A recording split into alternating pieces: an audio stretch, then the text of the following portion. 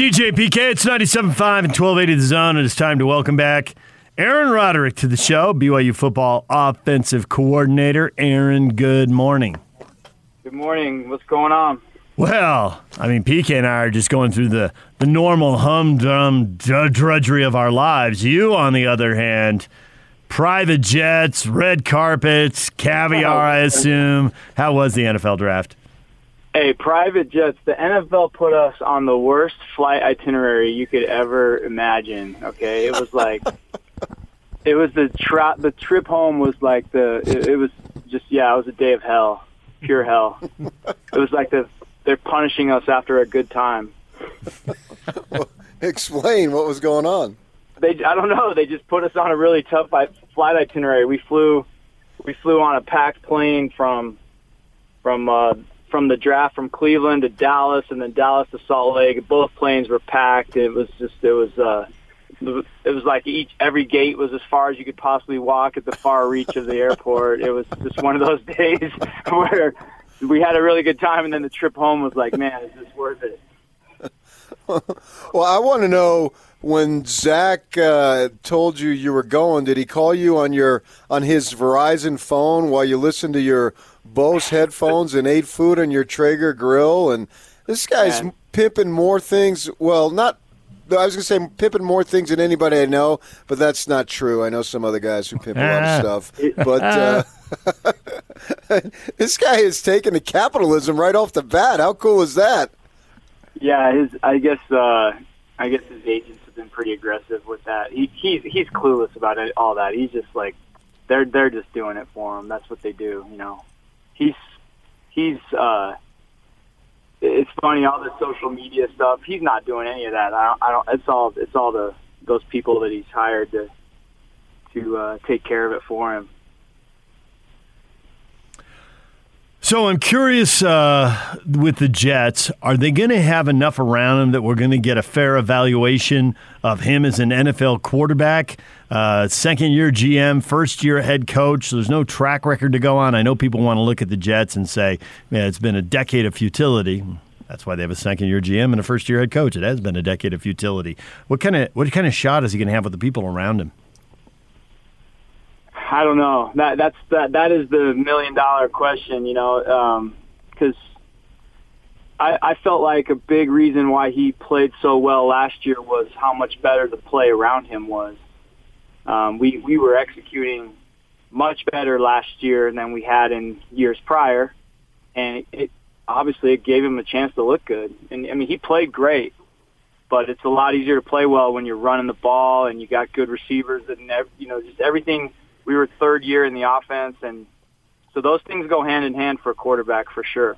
And it looked to me like they did a good job in the draft. I just have happened to see that offensive lineman from USC. I've seen him play a lot. We played against them.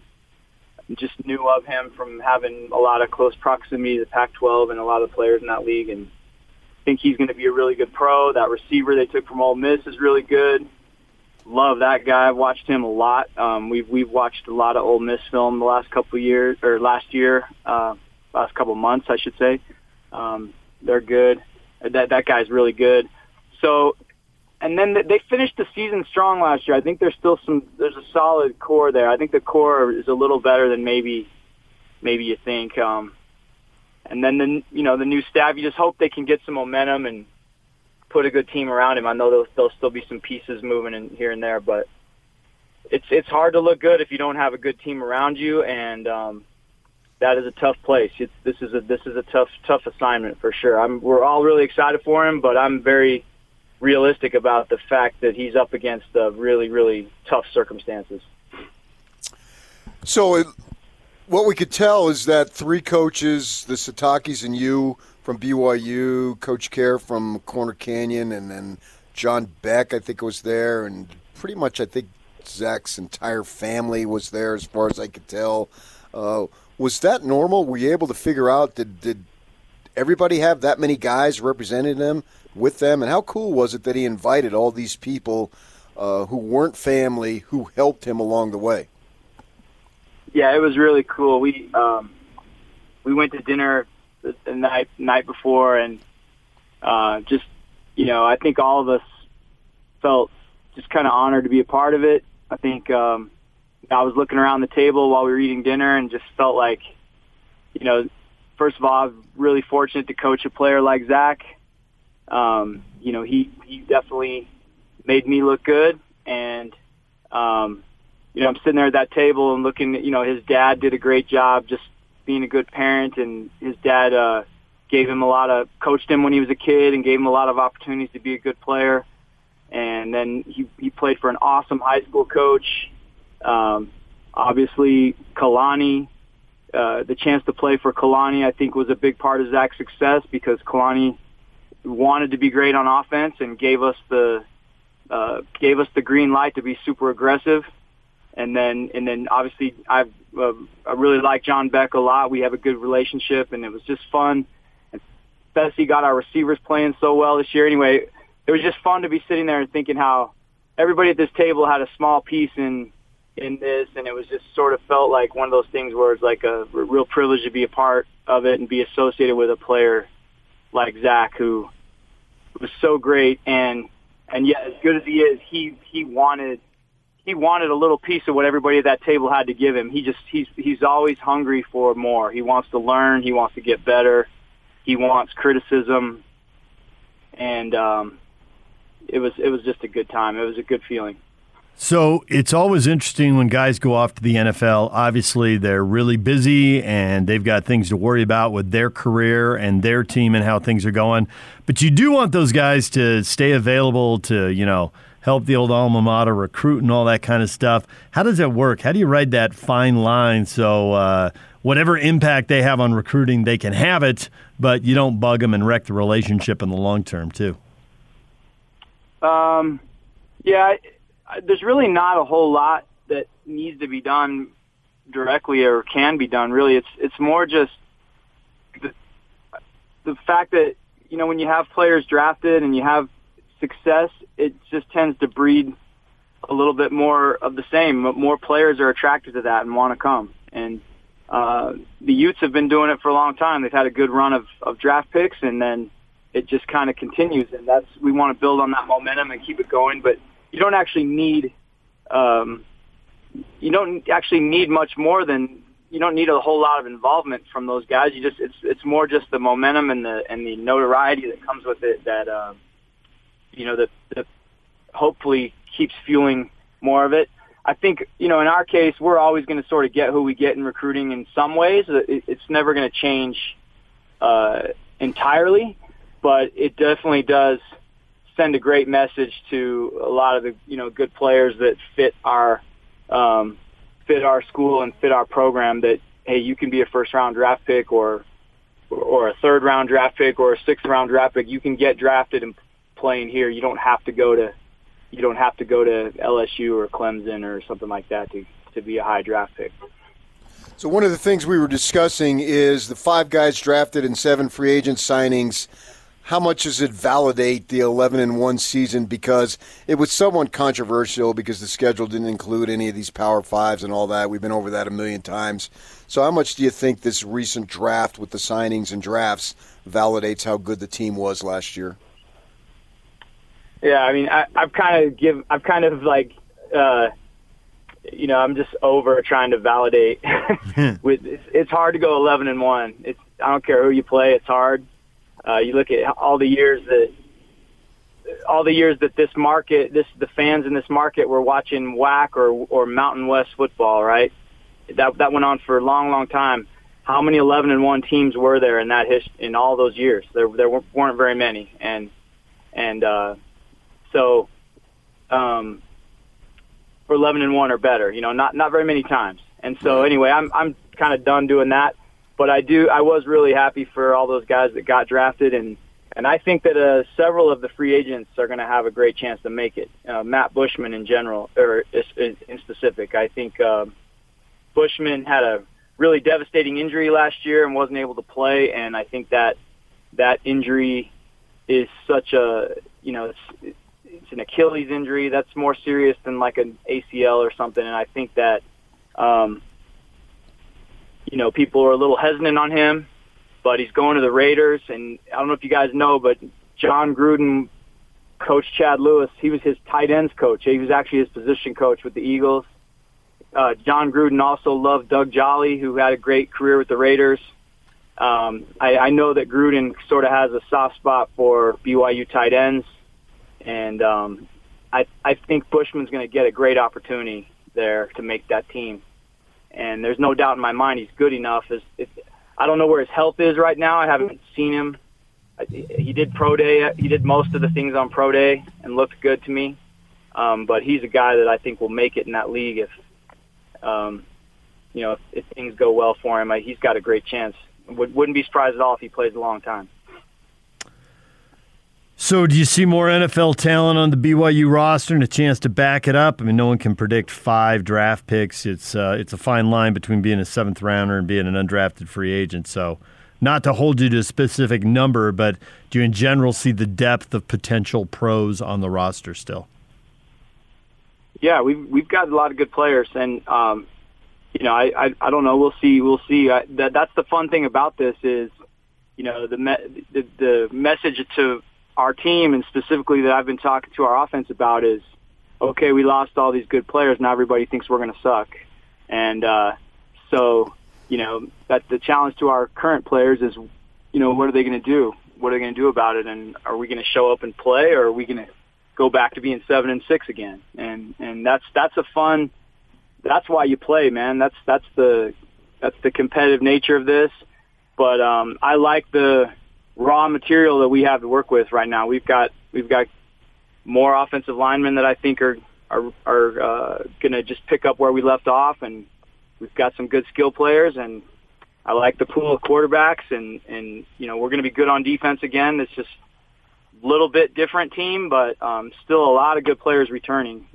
Our running backs both back, so there's some good players there that, if they go out and do it on the field, then that's where the NFL opportunities come from. The last team that had 5 draft picks went 12-2. That was the 2001 team was 12-2, and it's no surprise that the following spring in that draft, 5 guys get drafted and several more went as free agents, and several of those guys had really good pro careers.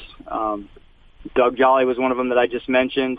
There were a couple other guys on that team that had good pro careers. And so the opportunities usually come from winning a lot of games, and that's what I want our team focused on right now is win games, and then the cream will rise to the top, and that's how guys get chances at the next level. Is there a depth chart at quarterback?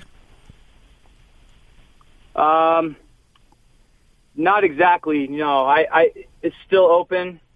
The Jaron Hall, Baylor Romney, Jacob Conover, we're going to battle. Those 3 guys are going to battle in fall camp. Soljay is in the mix. I haven't completely eliminated him yet, but he's just a notch behind those other 3 guys right now. Still think he has a lot of promise in the future. He's a very dynamic athlete. He's just but we're going to go into fall camp with those 3 guys initially, and then we'll work pretty quickly to narrow that down. I have a pretty good idea how I'm gonna create the competition. I've got a good plan for that. I've already communicated clearly with our defense and with Kalani about how we're going to get that done, and mostly just involves playing a little bit more 11-on-11 football than you usually would in the early parts of camp. But I think with our system being well established offensively and defensively, I think we can get to that pretty quickly. So obviously the O-line is taking a hit here with the draft and the undrafted free agents and all that. There's clearly a lot of talent there. Do you feel like you not only have the high-end talent, but the depth to handle what you're about to face? Yeah, depth is always the biggest question for us. At least it has been in this independence, era playing P5 teams. We usually can field a starting 11 on each side of the ball that can play with any of the teams on our schedule. And then, the story of a couple of the years where we didn't finish like we wanted to, as we get a little banged up, and sometimes the backup guys aren't quite there yet. I think this team is deep. You mentioned offensive line. We're going to be starting some guys this year that played a ton last year, whether they were listed as starters or not. We went 10 deep last year, and we had so many big wins that those guys got to play a lot, and some of them played a lot anyway. Blake Freeland, for example, he started games for the last 2 years for us, and he's going to take over at left tackle for Brady. He's 6'9", and has started. He's a super athlete. He was state champ in the shot put and was a good basketball player. He's going to play left tackle, and he's played a lot of games for us the last 2 years, so I don't really even view him as a new guy, even though he's taken over for a third-round draft pick. And Harris LaChance is going to start at right tackle for us, and same thing. He's played a lot of football the last couple of years, and he's 6'8" and also super athletic. I expect a lot from both of those guys, and technically they weren't starters last year. So they started on and off over the last 2 years, but they weren't every game guys like Brady and Chandon Herring, And then Joe Tukuafu is another one. I mean, he started about 5 games last year. I expect him to find a way to be a starter this year. And if he's not, it's because Connor Pay beat him out. And Connor Pay is another one who wasn't considered a starter last year, but played in a lot of games and has a really bright future as well. So I'm really confident about the offensive line, even though we just lost 3 guys in the NFL. I expect there to be no drop off. And with our running backs as good as they are, I think we should be able to pick right up where we left off. At least in that part of our offense, we should be solid. How does it work with the Nakua brothers? I don't know that they're enrolled in school. What are you allowed to do as far as interaction with them? Yeah, they can start. They're starting up with us here shortly. Some with this spring semester coming up, they can start working out with our team. So okay. They will be getting going here real soon.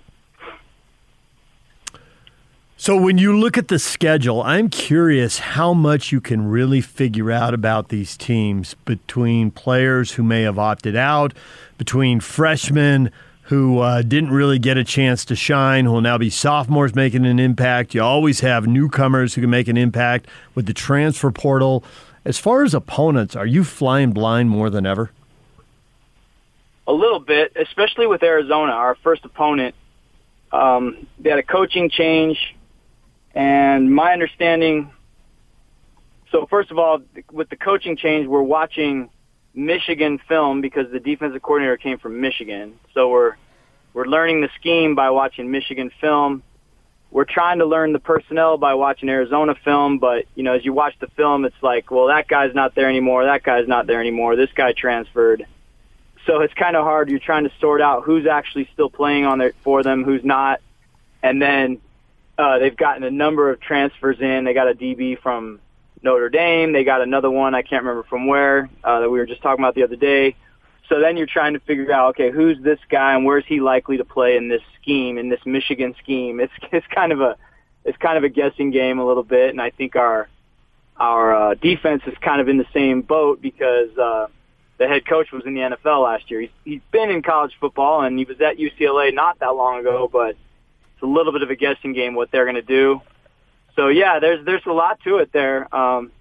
And there's more turnover than ever before in college football, and it's time to just stop complaining about it and just embrace it and deal with it because it's how it is. And so you can't have any excuses for it and can't say, oh, we don't know what's going to happen or who we're going to have or who they're going to have. You just got to get ready to play. And so we're mostly focused on ourselves and just making sure we're squared away and we know what we're doing. And then we'll do the best we can to be ready for Arizona. But the answer, that was a long answer, but yeah, it's an issue. As I understand it, recruiting gets back to normal in June. Is everybody going to have a ton of guys on campus? Is that how it's going to work? I think so, yeah. It seems like it. We're still not able to go back out on the road, so normally the month of May would just be constant travel for college coaches. You'd be out the whole month pretty much. just getting all around the country trying to see your prospects, evaluate them. And then, but they're still not allowing that. But what they are allowing in June, they're allowing guys to visit your campus. And so, with shoot, a whole year of nothing, I think pretty much every school is going to have guys visiting almost every day in June. It's going to be a busy month for sure. But we're really looking forward to it. I think every college coach is looking forward to that because recruiting can become a grind, and it's in some ways it's my least favorite part of the job, but in other ways I really enjoy the process of trying to project what a young guy is going to be in several years, and sometimes you get it wrong, sometimes you get it right, but I like that, going through that process. And I really felt for the high school guys in these last couple classes who didn't get the chance to get recruited the normal way. I think there's a lot of good players that are getting overlooked or maybe not ending up at the level that they belong. And so I'm happy for these younger classes that are coming up now. Hopefully we can get back to normal for them and they can have more opportunities. Well, A-Rod, we appreciate a little bit of time, and I can tell you because I had family in Cleveland for a while, not anymore. There's no easy way to fly in and out of Cleveland. There's no directs. We get spoiled in Salt Lake. We get directs everywhere. It just doesn't happen. I learned that the hard way. Yeah, I didn't know. Dallas, that's rough, though. That's way out of the way. Usually you just get to fly to Detroit or something. Cincinnati, maybe. We went through Chicago on the way there and Dallas on the way home. That was a treat. But all worth it, though. We had a great time. It was fun. Well, thanks for joining us. We appreciate it, and look forward to talking to you as we get closer to the season. Yeah, guys. Go Jazz. See ya. Aaron Roderick, BYU football offensive coordinator. Join us here on 97.5 and 1280 The Zone.